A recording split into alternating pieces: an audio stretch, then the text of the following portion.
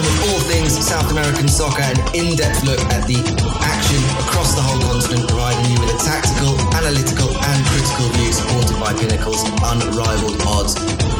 This is South American Soccer Insights.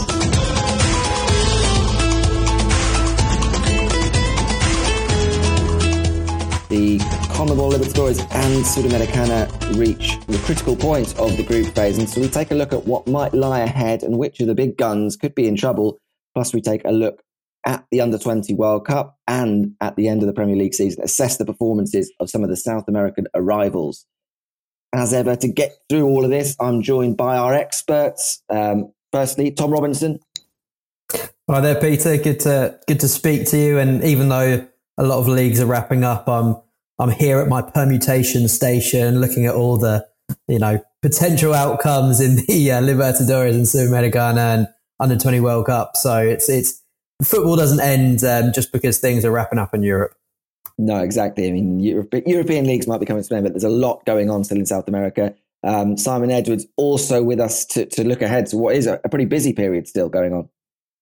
Yeah, absolutely. I mean, here in Colombia, we're coming into the playoffs now, and obviously deciding the Libertadores qualifiers. The Under-20 World Cup is a big deal here in South America as well, and then seeing which players we keep hold of and which players head off to Europe. It's a very interesting time, always this time of year in South America. Yeah, and of course, the big one in South America, the Copa Libertadores, has had a real crunch stage. We're in the group phase still, with only 2 rounds remaining. Last time we recorded, I think, was just after match day 1 in the group phase. So there's been a lot of football since then. And we're now at a stage when we're seeing teams either book their place or very close to booking their place in the last 16. And in some cases, with still a lot of work to do. And I guess that brings us quite nicely onto the 2 teams that we talked about several weeks ago after match day 1. They got off to poor starts, even though they were the 2 probably overwhelming favourites, the Brazilian giants, Palmeiras and Flamengo. They're probably still rightly among the favourites, Tom. Palmeiras have turned things around to an extent since that opening day defeat. They're now in position to qualify from Group C with Bolivar. But Flamengo, on the other hand, despite their incredible riches, the squad they have, are still in a bit of bother in their group and have a huge match day 5 game up against Racing Club to be absolutely sure going into the final match so that they will be there in the last 16. Yeah, it's been really interesting to see how Flamengo particularly have struggled. I think when we saw those opening day defeats at altitude, it was very much with the thought process of, well, a lot of the time they've taken a second string team. This is one they're just going to take on the chin and they should be fine. And even going into this last game week, I think looking at Flamengo against Nublense, even though they're away, you kind of thought, okay, this is the game where they probably pull away and Racing and Flamengo take control of the group as you would have expected before the tournament started. But the fact that they've dropped points away in Chile means that they've really got a bit of a fight on their hands now. Perhaps the one thing that's going to benefit them is the fact that Racing are all but qualified. So perhaps the Argentinians will say, okay, we don't need to go as hard. We can maybe rest a few players, and that might play into Flamengo's hands. You'd think that they've got enough quality anyway to get through that group, but certainly not having it all their own way so far. And I think just looking at that Group A with Racing doing very well, it's interesting to see how that they're doing a lot better on the continental scene rather than the domestic scene there as well. So some teams that perhaps are doing a little bit better than expected. Certainly Nublense, definitely after the start they had, weren't expecting them to really be giving Flamengo a run for their money, and they've got a huge game against Aucas coming up. I think if they can win that, that's going to take it right down to the final day, and perhaps we might see a bit of a shock early doors. But I still back Flamengo to get through these next couple of games and get enough points and get through. So as much as it's perhaps more interesting than we'd expected, I think there's still a lot of football left to play at the moment. And just finishing on Flamengo, then obviously they're one of the teams that made changes after their poor start. Jorge Sampaoli has come in as coach, and hasn't really got them clicking as yet. They're still very inconsistent. There've been some pretty poor results in his time there. Do you see Sampaoli as the man to lead them out of what's been a tricky start to 2023 and potentially on the road or back on the road to lifting the Libertadores, or do you have some reservations? Yeah, certainly when Sampaoli first broke through, I was a huge fan of his, but I think now he's kind of riding on past achievements, the force of his perhaps questionable personality. I think that this is a Flamengo side that's got a ridiculous amount of talent in its squad. And I think ultimately that's going to be a bigger factor than perhaps the manager in charge. He's often the type of manager that needs a bit of time to get his ideas across. So perhaps, given that we've still got a long time to the latter stages of this tournament, perhaps they'll be able to drill in some of his ideas there. But at the end of the day, I think that quality that they've got throughout their squad, you look at Gerson coming back in, Vidal, Darius Keita, obviously Gabriel Barbosa up front. I mean, they've got tons of players that would get into any squad on the continent that are just sitting on their bench, and some fantastic youngsters like Mateus Franca as well. So I think they're going to be fine. I think they're going to be semi-finalists at the very least. Whether Sampaoli is the man to get them winning the title, I've got my doubts. But a lot can happen in this tournament, so I'll stay firmly sat on the fence here at the moment. Simon, the other team that we mentioned at the outset, I think like most people looking at really the big guns in this tournament over recent years, Flamengo one, Palmeiras the other. They too suffered defeat early in the tournament. Tom mentioned it there, the kind of caveat there with the defeat being it was away against Bolivar, a really difficult away game for anyone in the tournament. They, on the other hand, have turned things around with 3 straight wins since then. And now when you look at their group, they've got 2 home games remaining. They're basically there anyway. Are we now looking at Palmeiras in the same light as we were at the start of the year, or is there still now some reservation about their title credentials? No, I think they're back on track. I mean, I think we had similar thoughts early in the season. Obviously, the Brazilian season doesn't start straight away. You've got the state championships, and it's kind of a slow little start lead into the competition, and sometimes that could mean in the Libertadores they're not quite up to full speed. And we've seen that Bolivar are actually quite good. They got some big results so far. So again, that is also a factor. But no, I think I have very different feelings with Palmeiras and Flamengo at the moment. I think with Palmeiras, there's a good balance to the side. It kind of makes sense. They've got some really good youngsters coming in. The first 11 is strong.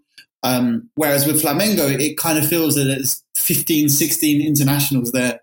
And it just kind of feels to me a little bit like the Flamengo we saw 7-8 years ago, where they just bought the most famous players they could possibly find, the most famous manager they could find, and just hope everything works. Whereas over the last 5-6 years, we've seen them with a very smart tactical approach, very good players, but kind of the right players and not too much overlap. And for me, they've just there's just so much there, and it gets such a demanding or potentially divisive manager in Sampaoli to kind of keep all of these big egos in check. It feels like it's either going to work or it's going to completely blow up in their faces. So it's going to be really interesting to see. Whereas I don't get that feeling with Palmeiras. I think Palmeiras has a good 11. Obviously, some incredible youngsters coming through as well to kind of to follow them. But it kind of feels like there's a natural order to the way they're set up. And I think Palmeiras still have that ability to manage a game, that ability to kind of get the best what they have. Whereas Flamengo, it still kind of feels to me that they're way off a sum of their parts, and it can potentially blow up, and they can potentially see them, go on a nice run. But I think Flamengo is the one to watch. I think Palmeiras have overcome that bump in the road and looked like they're on a good track. But I think Flamengo a potential explosion is still there for me. But I think Palmeiras are on their way to looking like real contenders again. Yeah. I mean, Brazilian teams in general were the ones that we were looking at, as they have been over the last few years, really pretty dominant across the continental competitions. There's no real reason to change that idea in this year's Libertadores, but we're perhaps looking now outside of those two, particularly what we've seen so far in the group stage. And Simon, Fluminense have probably been one of the most impressive teams in the tournament. They're coming off a defeat.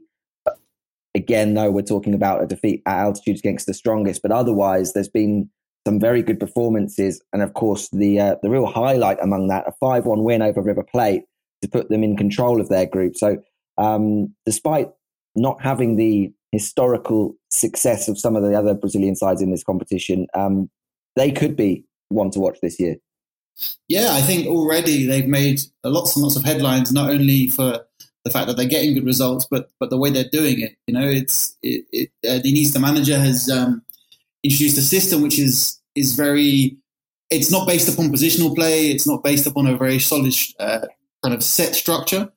It's about interchanges. It's about passing lanes. It's about Ganso being kind of the orchestrator in there. It's really, really nice to see. And then obviously with Herman Gano up top, he's got almost a goal per 90 since he's moved to Brazil. It obviously helps. We've got a great goal scorer.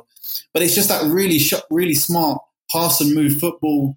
It's the kind of opposite to Pep Guardiola. And it's become a real point of discussion in Europe to kind of see that there's different ways of doing it. And it's a system that's based upon kind of the instinctive quality in Brazil and the creativity and improvisation, but it's also kind of putting things in place. So it's really interesting. It's dynamic. It's quick. There's pace out wide, but it's not get it to the winger and just run. It's 1, 2, 3 sharp passes and then work on opening. So it's really, really nice to see. And then obviously with a great goal scorer up top, Fluminense, I think are probably the most interesting team in the Libertadores so far. Just the way they've taken a very different approach. Yeah, absolutely. Certainly one of the teams I think we mentioned back on match day one as one of those to look out for. And Tom, you were mentioning that nice mix between some good young players, some of the older players that Simon mentioned there, like Ganso, still lighting up the tournament.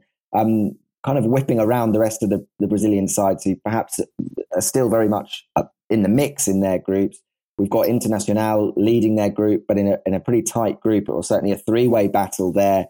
We've also got the two Brazilian sides at the top of Group G, Atlético Paranaense and Atlético Mineiro, and then Corinthians, the side that are actually really struggling in their group and look in danger of potentially crashing out pretty early ahead of a massive game away to Independiente del Valle, really to stay alive. So it perhaps hasn't been the plain sailing that many anticipated across the board for Brazil so far in the Libertadores. Yeah, I think we're used to pretty much every Brazilian side getting through the group stages, but there's definitely big chance that we lose one, maybe a couple. Corinthians at the moment looking probably the most in danger because they haven't impressed at all, neither in the tournament itself, I think just with the one win against Liverpool, and they've been poor domestically as well. It's not one of these sides that have are doing well domestically and just hasn't clicked in the tournament. They're on all fronts. They're not looking great. I mean, I think last time I checked, it was only sort of one win in their last 10, and that was a sort of Copa do Brasil game.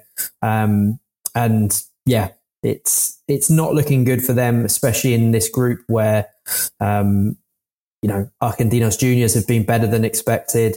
Independiente del Valle, we know their quality. I mean, if anything, they've probably got Liverpool to thank with that surprise 1-0 win against the Ecuadorians. So there's still enough to play for, but you just don't see where the goals are going to come from, and they're just not looking. Yeah, they're not looking impressive in sort of any aspect. Certainly, Group G with Atlético Paranaense and Mineiro, two sides in there, very tight, and Mineiro sort of played themselves back into a bit of form and are doing well domestically as well. So that one's all to play for. We could quite easily see them both go through there, but Libertad are doing well. Who surprisingly good good away from home in a sort of bizarre twist when usually you'd back your home form to get you out of there. It's still looking very interesting. Most of the groups and most of the teams are still right in it, and there's very few groups, probably Group C being the only one where it looks very clear cut at the moment. You'd certainly back Fluminense to be through at the moment, and I think certainly in that group it's more the focus has shifted to another big side that looks like they could potentially crash out if they don't get some results quickly in River Plate. So that's been another of the huge storylines. Yeah, I mean, after Brazil, obviously most people are looking at the Argentinian clubs to put together something of a challenge, and we'll come on perhaps to another nation that are having a good year, which Simon can talk about at length. But before doing that, as you touched me there, Tom, River Plate are in trouble in their group. Bottom as things stand with just 4 points, and they play Fluminense next at home, but it's already a must-win game. I mean, the unthinkable happens and they were to lose that. The strongest were to beat Sporting Cristal at home, then even before match day 6, River's hopes of the knockout phase could be out, which would be absolutely incredible, really, to think about when many were looking at River Plate under Demichelis just a few weeks ago when they were going on a great run of results, top of the league in Argentina, and ahead of potentially a transfer window with a bit of money to spend it, as River finally being able to get themselves back into Libertadores contention for real, get themselves into that latter stages. So just how much of a shock and how much of a blow to Demichelis and River would it be if this all goes awry and they don't find themselves there?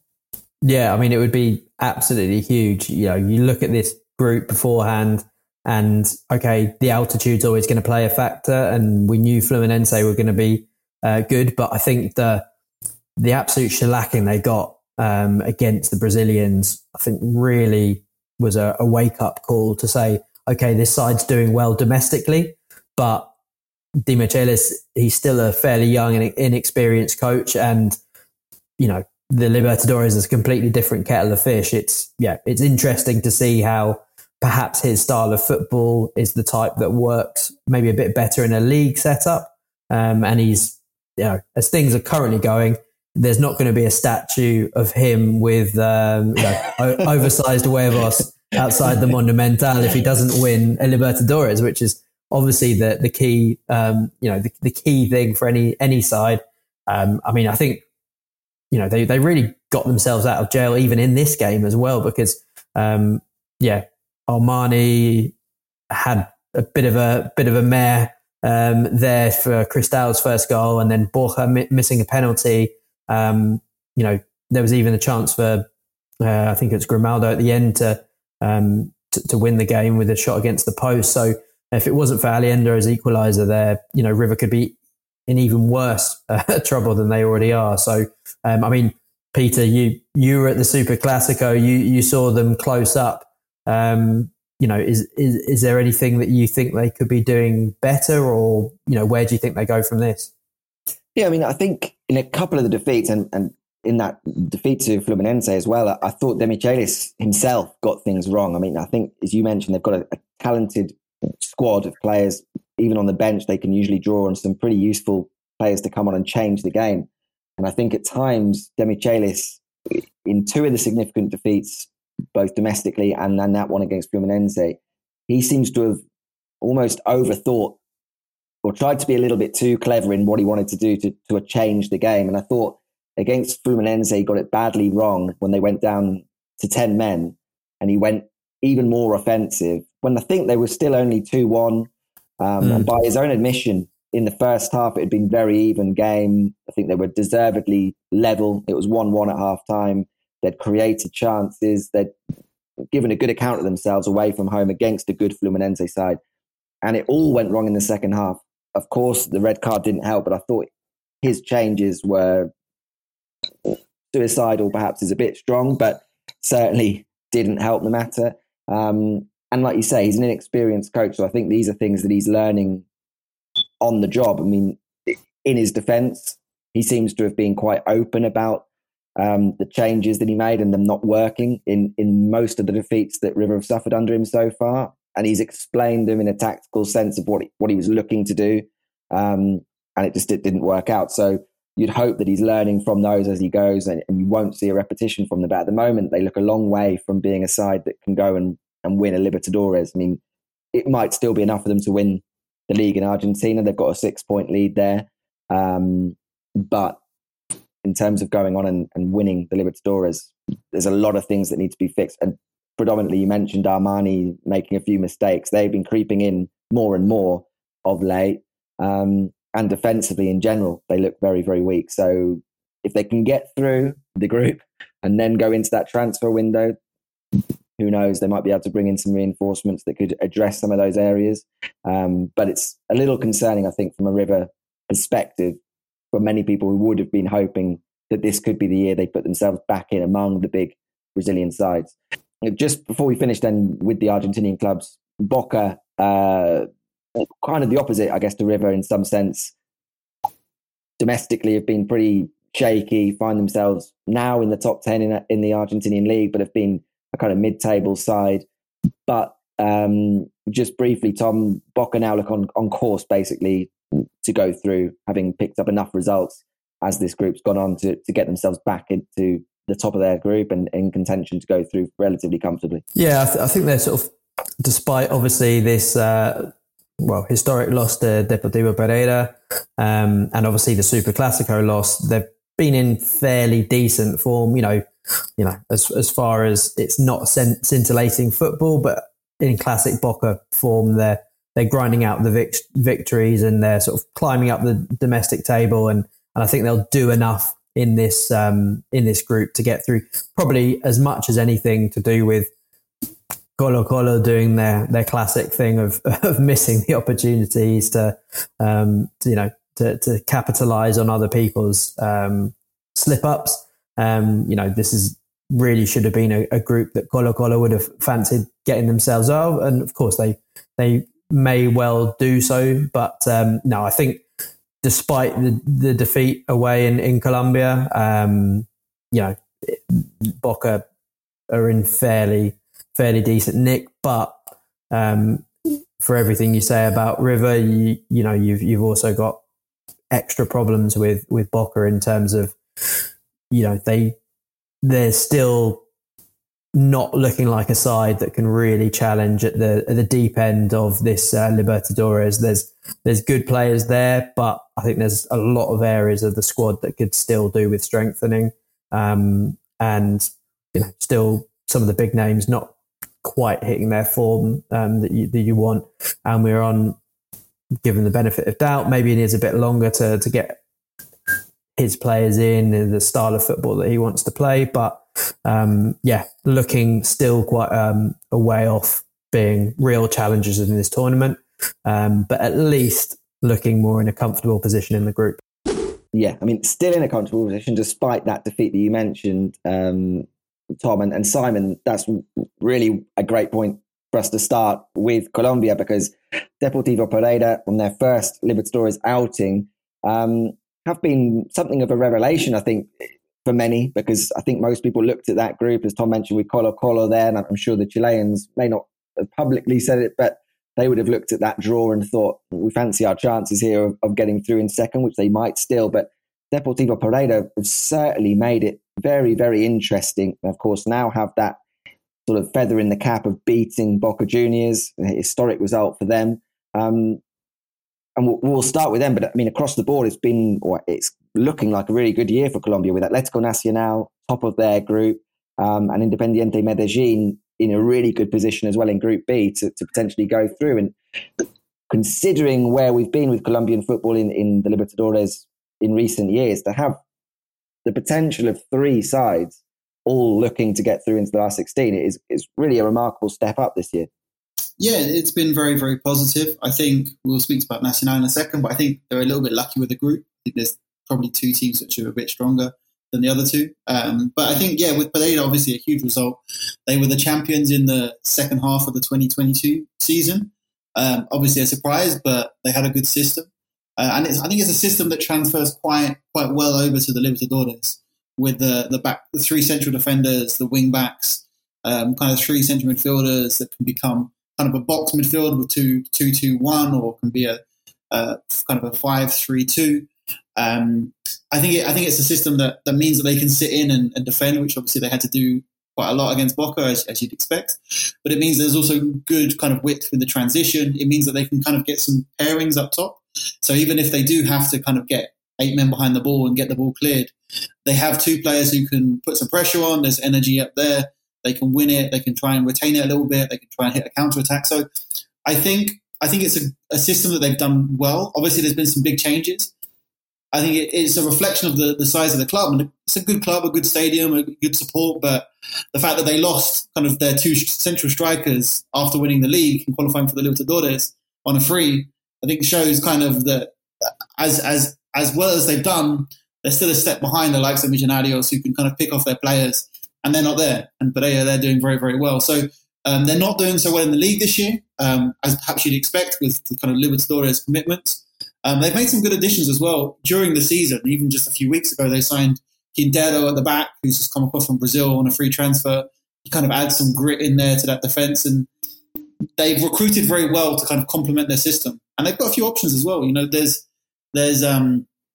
Angelo and Arley Rodriguez who've come in. One's a kind of target man, one kind of runs off, and it makes sense. You know, what they're doing makes sense. So it's been very impressive for Pereira. They've now got, I think, 2 away games, which is going to be a challenge. But again, I think the fact that they're so organised, so compact, so difficult to break down, I think that will kind of suit them quite well. If they can snatch a goal somewhere away, then they're looking in a decent position, which is very promising.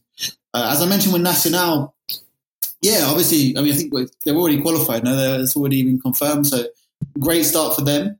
Dolan Pavon, a player who's been around for years and years, a player I've always enjoyed watching. A very, very kind of quick, explosive in terms of his acceleration. Not quite as quick as he once was, of course, but explosive in acceleration, also explosive the way he strikes the ball. You know?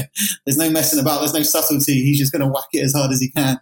And coming in from wide areas, he's very kind of effective in doing that.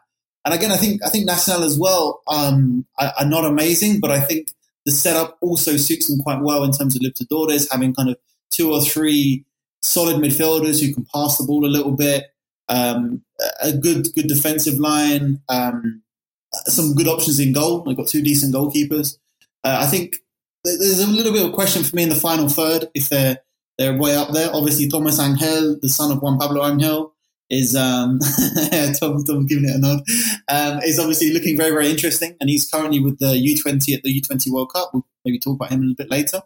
But still, again, I think if you're going to the Libertadores with such a young striker, it's tricky. And the other alternative would be Jefferson Duque, who again has his moments and creates problems and is disruptive, but again is into his 30s and was never a kind of great athlete even in his prime. So there's for me a little bit of question in the final third, but I think they're a solid team. They've done very well, but definitely feels like they benefit from that group. You know, Patronato, a second division side for most of their history, and now again, obviously, you know, and Melgar I don't think are up to much either. Olympia are okay, pretty decent, but I definitely feel that's one of the easiest groups. And so Nacional have done well, but I wouldn't put them amongst my favourites just yet. But good to see them in the knockout rounds already. And how would you assess Independiente Medellin's chances? Because I mean, they're in a group which is now just a 3-way battle. Metropolitanos still with 0 points, so they're out of the question. But it's basically Nacional and Independiente Medellin. Do you look at them as realistically being able to take one of those 2 spots? I mean, they have a home game against Internacional on match day 5, and they finish away to Metropolitanos on match day 5, and then away to Internacional. So 2 away games, but one of those against a team that has lost all 4 games so far. Yeah, look, I think Metropolitanos aren't quite as bad as they look, because they've been within 1 goal in most of their games. You know, they've been competitive at least. So I wouldn't completely rule out a Metropolitanos shock draw, shock win somewhere. You know, they're not as terrible as 0 points would suggest. But again, obviously, I just think in this group there's a lot of 6, 7 out of 10 teams in terms of Medellin, Internacional, and Nacional. I don't think any of them are great, but I don't think even any of them are terrible. So I think they're in the mix. With Medellin, they finished last season with a lot of kind of creative central players and very clearly decided what we need for the Libertadores is pace out wide and signed 4 wingers. And I think that makes sense, you know. And again, I think it shows as well how important the Libertadores is for clubs, that they'll go, we've qualified with this team, but what we need to compete in the Libertadores is some more pace, some more transitional speed.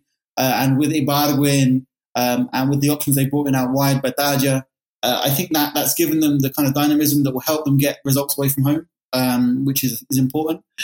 They're very solid, Medellin. You know, 2 solid, no-nonsense defenders. The Silver Fox Torres in front, and then some big number 9s up top, and then the likes of Ricalte, Miguel Monsalve as well. So it's a team with a very clear identity, a very clear structure. I think there's a chance they make through. I think they need to win that game, obviously, away in Venezuela. If they win that, then they go into the final game with a clear idea of what's needed.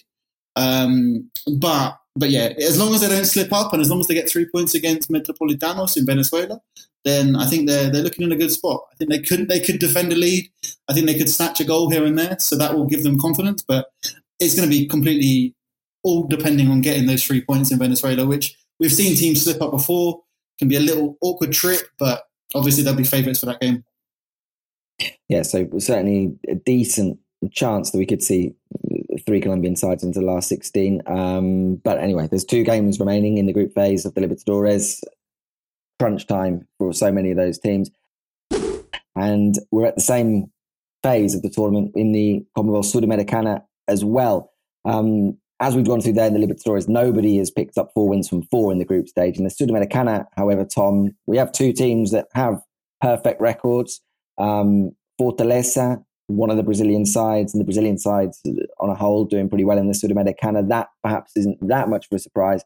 But Newell's Old Boys, the other one, with Gabriel Heinze in charge now, back at Newell's as manager. The league form in Argentina perhaps hasn't been incredible. It's been somewhat patchy, but they have this knack in the Sudamericana of doing enough and grinding out some big wins. 4 wins, putting themselves right there into the knockout phase basically already. Yeah, I don't think we saw this coming. I mean, obviously Heinze coming in was a massive boost, and we thought, yeah, maybe this could be the start of something special for Newell's. But as you said, domestic form hasn't really pointed to that. But they've been absolutely loving the Sudamericana. Very exciting 3-2 win away in Bolivia against Blooming to keep them top of that group. And yeah, absolutely flying. Defensively have looked very solid. And yeah, one of the pleasant surprises for an Argentine side doing well in continental competition. I mean, perhaps not the hardest group in the world, but I definitely think Audax Italiano have been better than I expected. Santos worse than what we were probably expecting beforehand. And again, that was a huge result in the group, that 2-1 win for Audax Italiano against Santos, which has just allowed Newell's to stretch even further ahead. But you know, they've got some good players in that squad. Obviously Aguirre away with the under-20s at the moment. But yeah, there's lots of youth there. And I think hopefully we're starting to see the start of something coming together under Heinze. And yeah, it's definitely a positive sign for the red and black side of Rosario. Yeah, absolutely. Fortaleza probably less of a surprise in that regard, given the strength that they have. But all the same, Tom, a pretty impressive showing so far in Group H. 4 wins from 4, clear of Palestino, currently in second, and well clear of San Lorenzo in third. So they probably look like one of the sides, certainly 4 games into the group stage, that you could see going deep in this tournament. Yeah, I mean, they were a side that I fancied making it through to the Libertadores, and now they've got to be up there as one of the favourites. They've got lots of good attacking options. They're a side well backed by their home fans, and I definitely think they're already making a name as one of the potential favourites for this tournament, probably along with Sao Paulo, who obviously had a good run last year as well. But yeah, I think interesting to contrast, San Lorenzo, who doing much better in the league than they ordinarily do, but really struggling. And once again, a big win for the Chilean side this week with them getting that big 5-1 win against Estudiantes de Merida away, and now it's an absolutely huge crunch clash between the two of them to see who's going to get it out of the group in second place. So definitely nice for the Chilean representation to have something to potentially cheer about, because it's not been that great for them in the last several years. No, it hasn't. I mean, San Lorenzo, I think even in the league where they are going well in Argentina, as has been the case in the Sudamericana, their lack of goals is really becoming a problem. I mean, when you look at that group, Fortaleza have scored 15 through their 4 games. San Lorenzo have scored 3, and it's a similar tale when you do their comparison across the other teams close to the top in Argentina. San Lorenzo with less than half their rivals, and just unsustainable really when you're going to be putting together a challenge for any of those tournaments. Before we get some of the other Brazilians, Simon, one of the other teams going really well, not quite with a perfect record, but certainly going well in their group, and what was on paper a really tricky group as well, is Millonarios, when you consider they're in there with Defensa y Justicia, the champions from the Sudamericana just a couple of years ago, América Mineiro, a Brazilian opponent, always difficult, and Peñarol, the Uruguayan giants. But it's Millonarios leading the way with just 2 games to go. Yeah, it's looking good. And I think what I like about Millonarios at the moment is they have an experienced core of players, but they're starting to bring some really good young players through. Obviously, Oscar Cortés is one of the stars of the Under-20 World Cup at the moment, and he's been doing very well without him at the moment. But straight away comes in Beckham David, who, it's not a typical Colombian name, but I wonder where the inspiration came from. And he's looked very good already. There's Asprilla, there's Juba Asprilla. Why? There's some really good young players. They've been doing a lot of recruitment from Buenaventura in the Pacific Coast, bring them across to Bogota, and it's been really, really successful. And that's been kind of the core to their success, as well as some smart recruitment. In attack, for example, they brought in some experienced guys, and it's just a really nice balance. They have a good system. They're doing very well. So it's more positive news there on Millonarios. And I think they're a team that's well suited to have a decent run in the Sudamericana. They're not quite Libertadores level, but this is kind of a competition where they can really probably compete into the knockout rounds and make a bit of an impact. Yeah, and outside the other Brazilian sides who are kind of leading their groups, we've got one other nation being represented well in the Sudamericana. Guarani, Simon, atop of Group B, leading Huracan, Emelec and Danubio there. It's a pretty tight group, so that they're certainly not done and dusted in terms of booking their place in the last 16. But Guarani are going well, and it's certainly well placed to potentially cause what would still be a bit of an upset if they were to find themselves into the knockout phase of the Sudamericana. Yeah. Again, I think that's a decent group as well. Emelec, Danubio, they're good teams. Huracan as well. So I think it feels like a tight one for them, but for them to see them at the top is impressive. They're not Minos Guarani, but obviously they're not one of the biggest clubs over there. So it's a good showing so far, and obviously they're well placed to potentially to sneak their way through. Yeah, I mean, considering they started the group as well with a 4-1 defeat away to Huracan, even more surprising. And I mean, that's probably the one bright spot in the last few months for Huracan, that result. I mean, the results otherwise have been absolutely appalling. They've fallen off a cliff in Argentinian league, and really struggling now to kind of hold that form or any kind of form in the Sudamericana, which would give them something to cling on to, perhaps in the second half of the year. And then otherwise, Tom, we are looking across the groups at, to a certain extent, some Brazilian dominance. You've got Botafogo top of Group A, Red Bull Bragantino top of Group C. You mentioned Sao Paulo, they top Group D. Goiás top of Group G. So it's perhaps in the Sul-Americana where, again, we're seeing that strength and depth across the Brazilian league in terms of the teams that they're able to put forward to these competitions, that some of these teams finish sort of mid-table in the Brasileirão, but it's still more than enough to be very competitive against the rest of the continent in the Sul-Americana.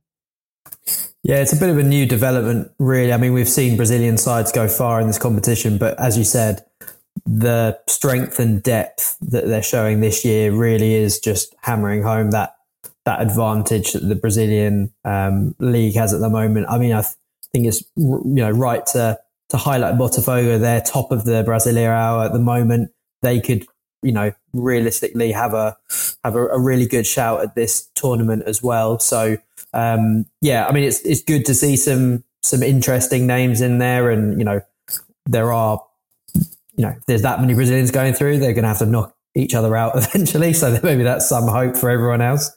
But yeah, it's always a great tournament. I mean, I'll just have a quick word on just how badly Peñarol are doing as well. They won the Apertura in Uruguay quite handsomely. They looked like they had a really good, strong squad. They've got a great core of young players coming through, and not just finishing. Well, it looks like they're going to probably finish bottom of Group F there. There's no shame in that because it's a very competitive group there. But just the manner in which they've lost all 4 games, conceded 13 goals, which is very un-Uruguayan. Only scored 3. Really, really shocking performance by them. I think as much as we've highlighted the good teams, it's worth mentioning how bad they've been. And also, we can't not mention, unfortunately, some of the racist abuse that happened in the Gimnasia versus Santa Fe game as well. Hugo Rodallega calling that out, and obviously that's something that we've seen across football with Vinicius Junior and his troubles in Spain there. So really, South America not immune to that, and certainly some regrettable scenes there, which hopefully will be dealt with. I'll maybe not put too much money on that being, swiftly resolved, but, something that's definitely needs to be looked at by CONMEBOL. Yeah, well said. Like you say, probably not hold my breath on how, or certainly I won't be too expectant on how harsh the punishments will be, but we'll leave that in the hands of CONMEBOL.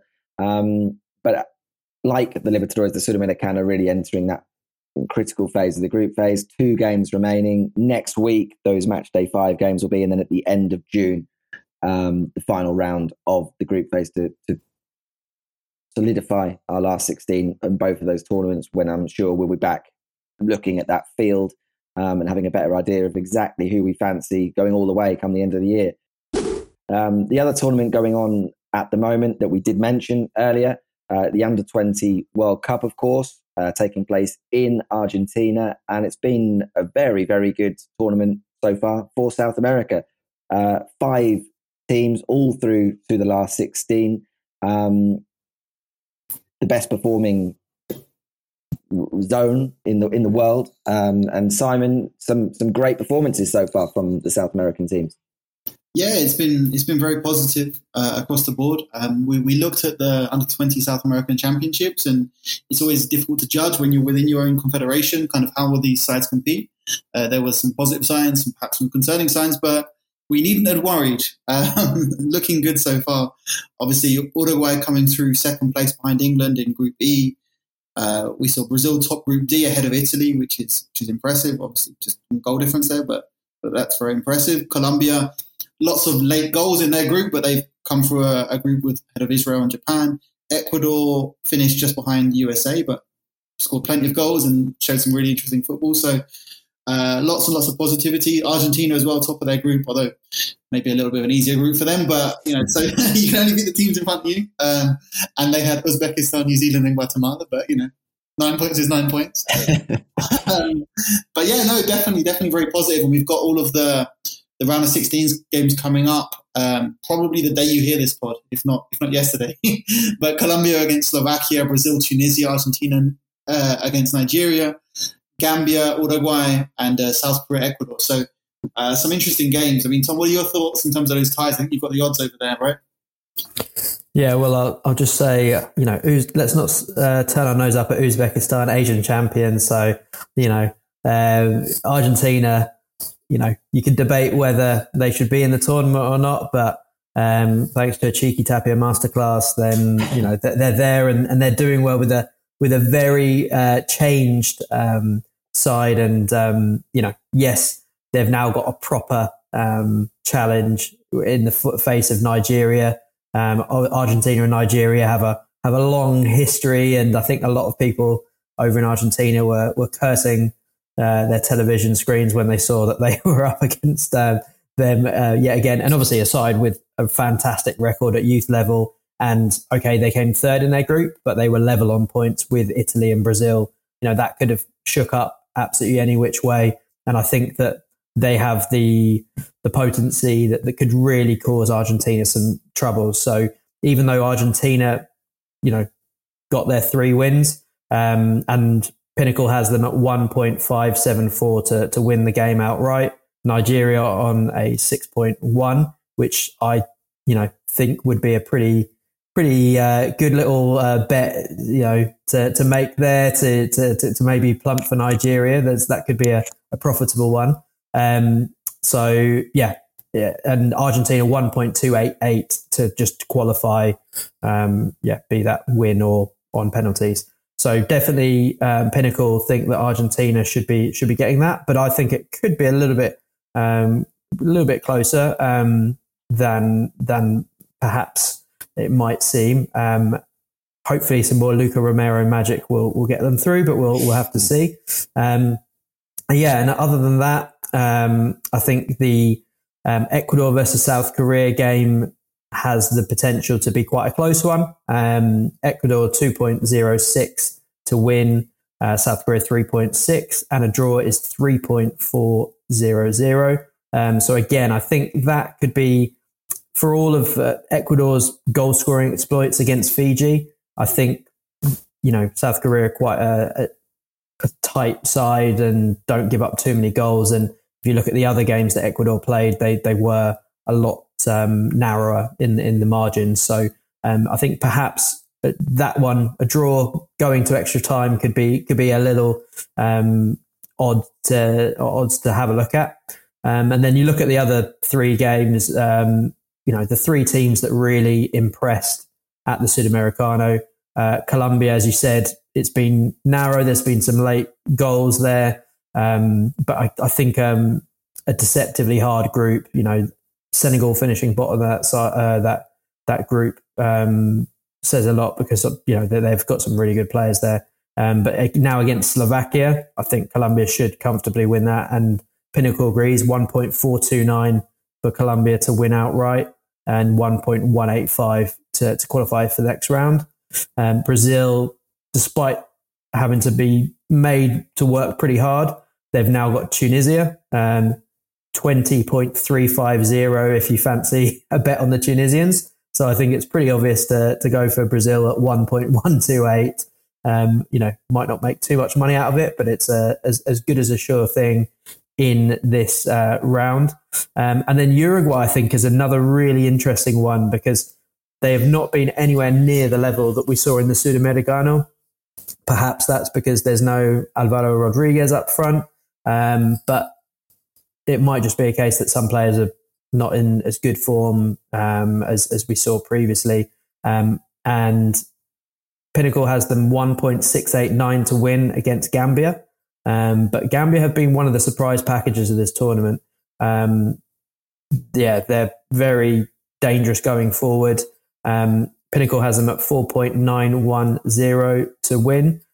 So it's a little bit closer than some of the other odds that we've been looking at there. But I think Uruguay out of form against a very confident Gambia could be one that's a little bit closer, even if the bookies have got Uruguay as favourites. So Hopefully we'll see 5 teams through, but it wouldn't surprise me if we had a 1 or 2 casualties, even though I think certainly Uruguay, Brazil and Colombia are all good enough to win this tournament.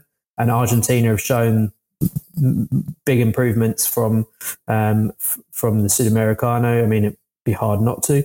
And Ecuador have talent there as well. So I still think, even though it's obviously, as you mentioned, hard to judge when you're just looking at one confederation, given that we've all watched numerous editions of the Sudamericano, it really felt like it was a strong core coming out of this compared to other years. And I do think there's a lot of hope for the South American nations.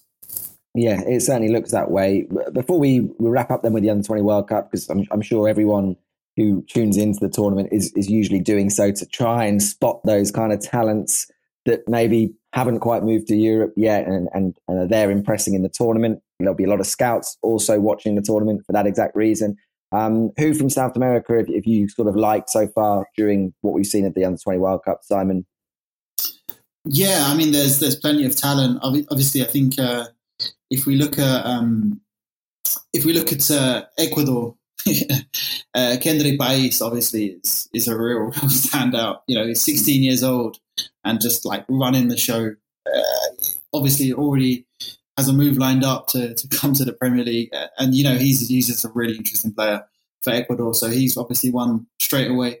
In terms of looking at the Colombian side, there's plenty of options, to be honest. And you can compare as well, because Yasser Asprilla has already made the move to Watford and he's in there. And I don't think he's kind of stood up head and shoulders above anyone else in that similar position for Colombia. He's had his good moments, he's had his quieter moments, but I think you can compare him and there's good options. Oscar Cortés, obviously one we've already mentioned, who's just such a complete kind of attacking midfielder, can play as a winger, has the pace to go on the outside, has the creativity, can play as a central midfielder, can play as an 8, can play as a 10. So I think he's kind of indicative of that kind of modern evolution of the attacking midfielder that Colombia's been producing a lot of. Diego Luna, again, similar kind of these kind of players who Colombia used to have, these 10s who were get on the ball, play the passes. Quintero, we love him, but there's a lot more dynamism now with these players coming through who could be wingers, they could be 10s, they could be 8s, and they can kind of encompass all of those roles.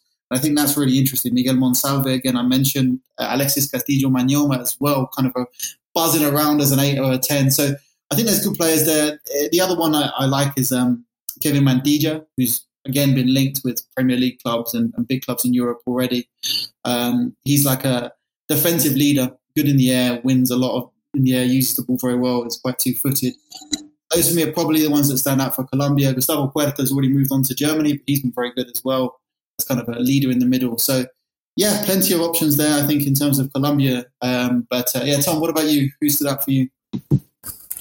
Yeah, I mean, I definitely echo the sentiments about País.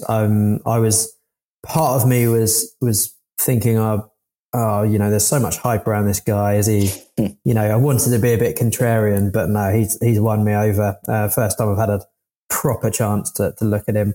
But I also really like Justin Quero up front for Ecuador. He's a proper number 9.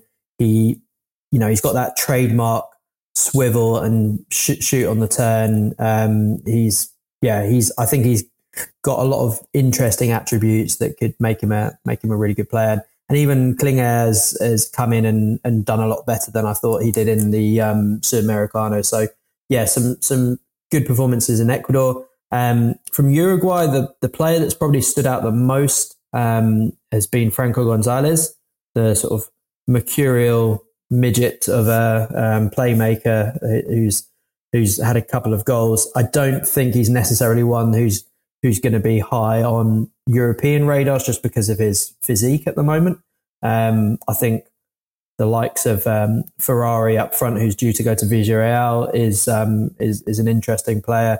Abaldo's had a decent tournament after not really featuring too much in the Sudamericano as well.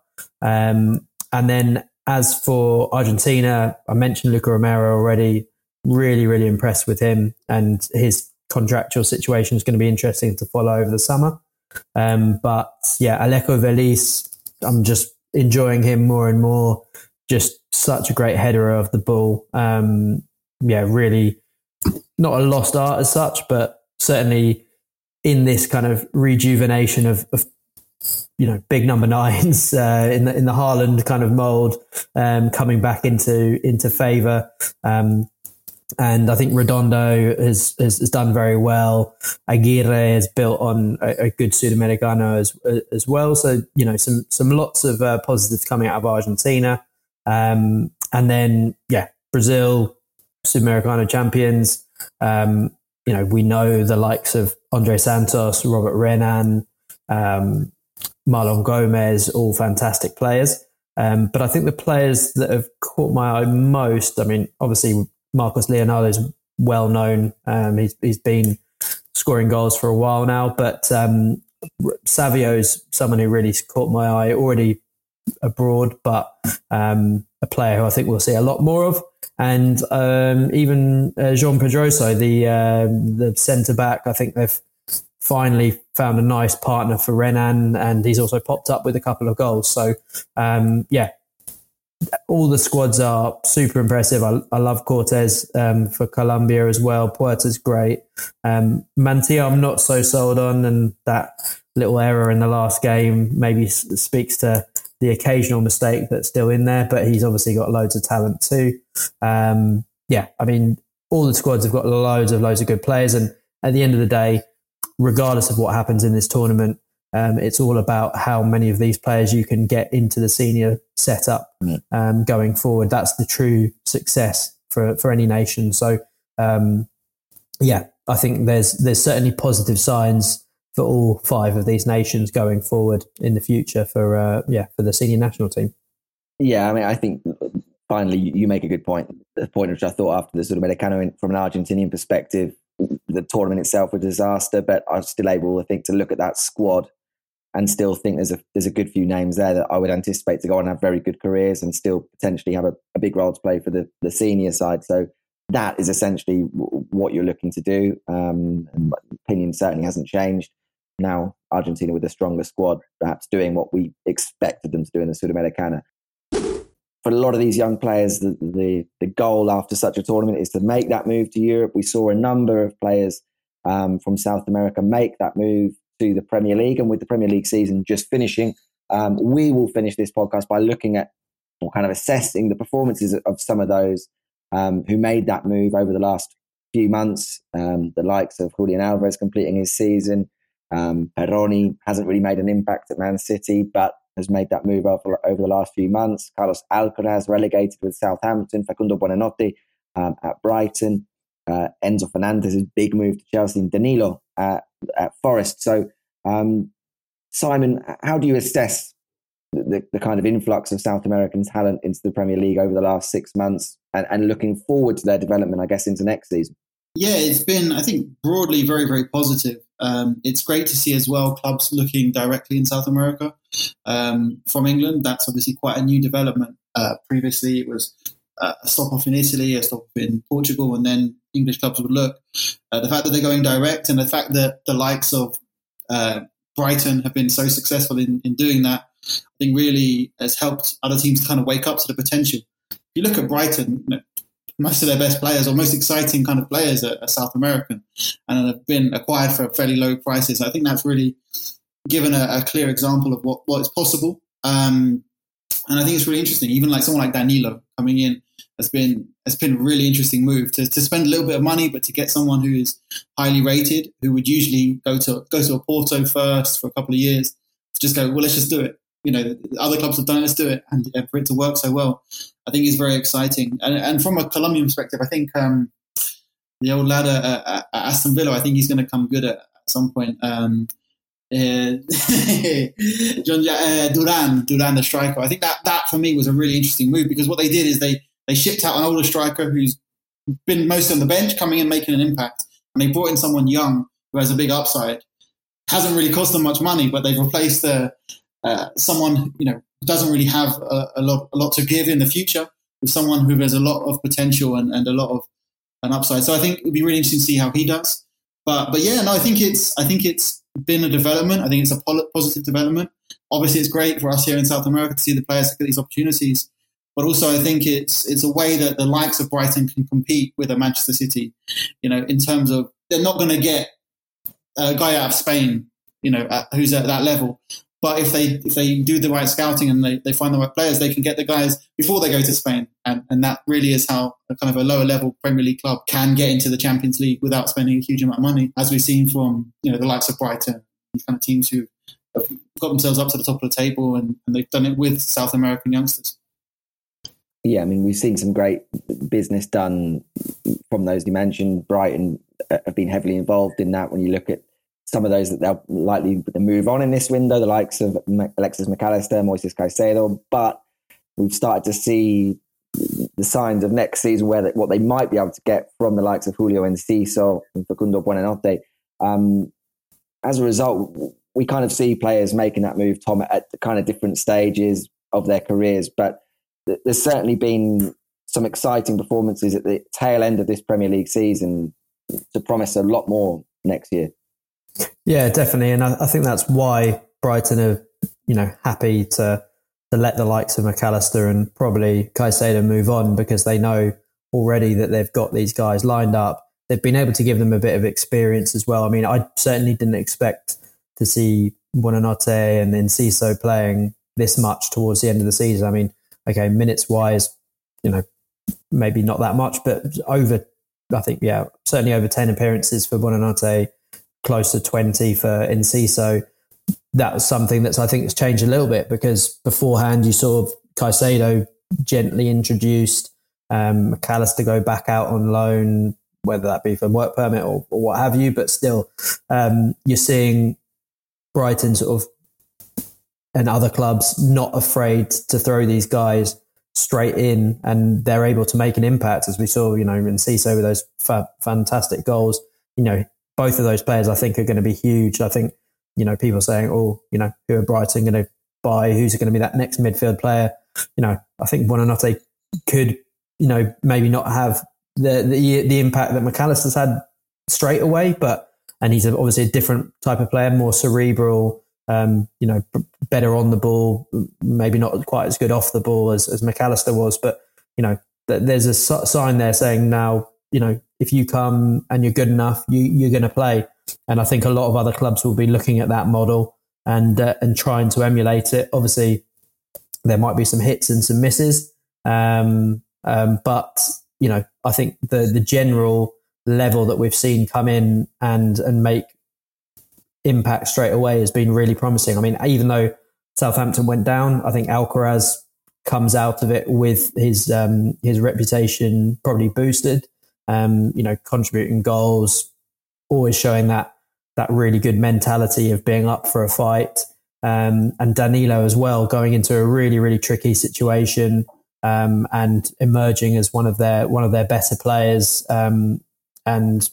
Really difficult to do when you're coming in with a new language, a completely new scenario, going from, all conquering Palmeiras to, scrapping away for their lives, Nottingham Forest. So, it's really promising. Hopefully we'll see a bit more of Perrone, but, it's, his quality's there for all to see. And I think it bodes well that, the Premier League is taking a proper look at South America, rather than, just, as Simon said, having a look at how they've done in Europe and then deciding to make a move. So, very interesting times ahead for sure.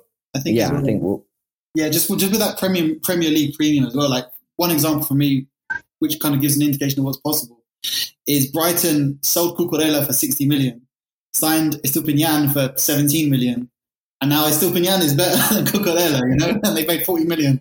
So I think that just shows what's possible, not only direct with the youngsters from South America, but by looking outside of the Premier League, looking for some South Americans around Europe, you can also sign some great players at a really affordable price and then sell them for 60 million a couple of years later. So, it's really exciting about what's possible with this approach. Yeah, and I think that speaks volumes to the approach, particularly at that particular club, in terms of looking to exactly what they want from each position and going out and buying the player that suits that. In that case, with Estupiñán, not buying from South America, but identifying a player from a club in Europe who they felt as though they could still buy from. It wasn't a team right at the top of the league in Spain. They were able to do business. Maybe in some other cases, we're not seeing quite such a measured approach. I think Nottingham Forest signing of Danilo probably wasn't quite that. It was more a case of let's bring in a lot of players and hopefully they'll contribute.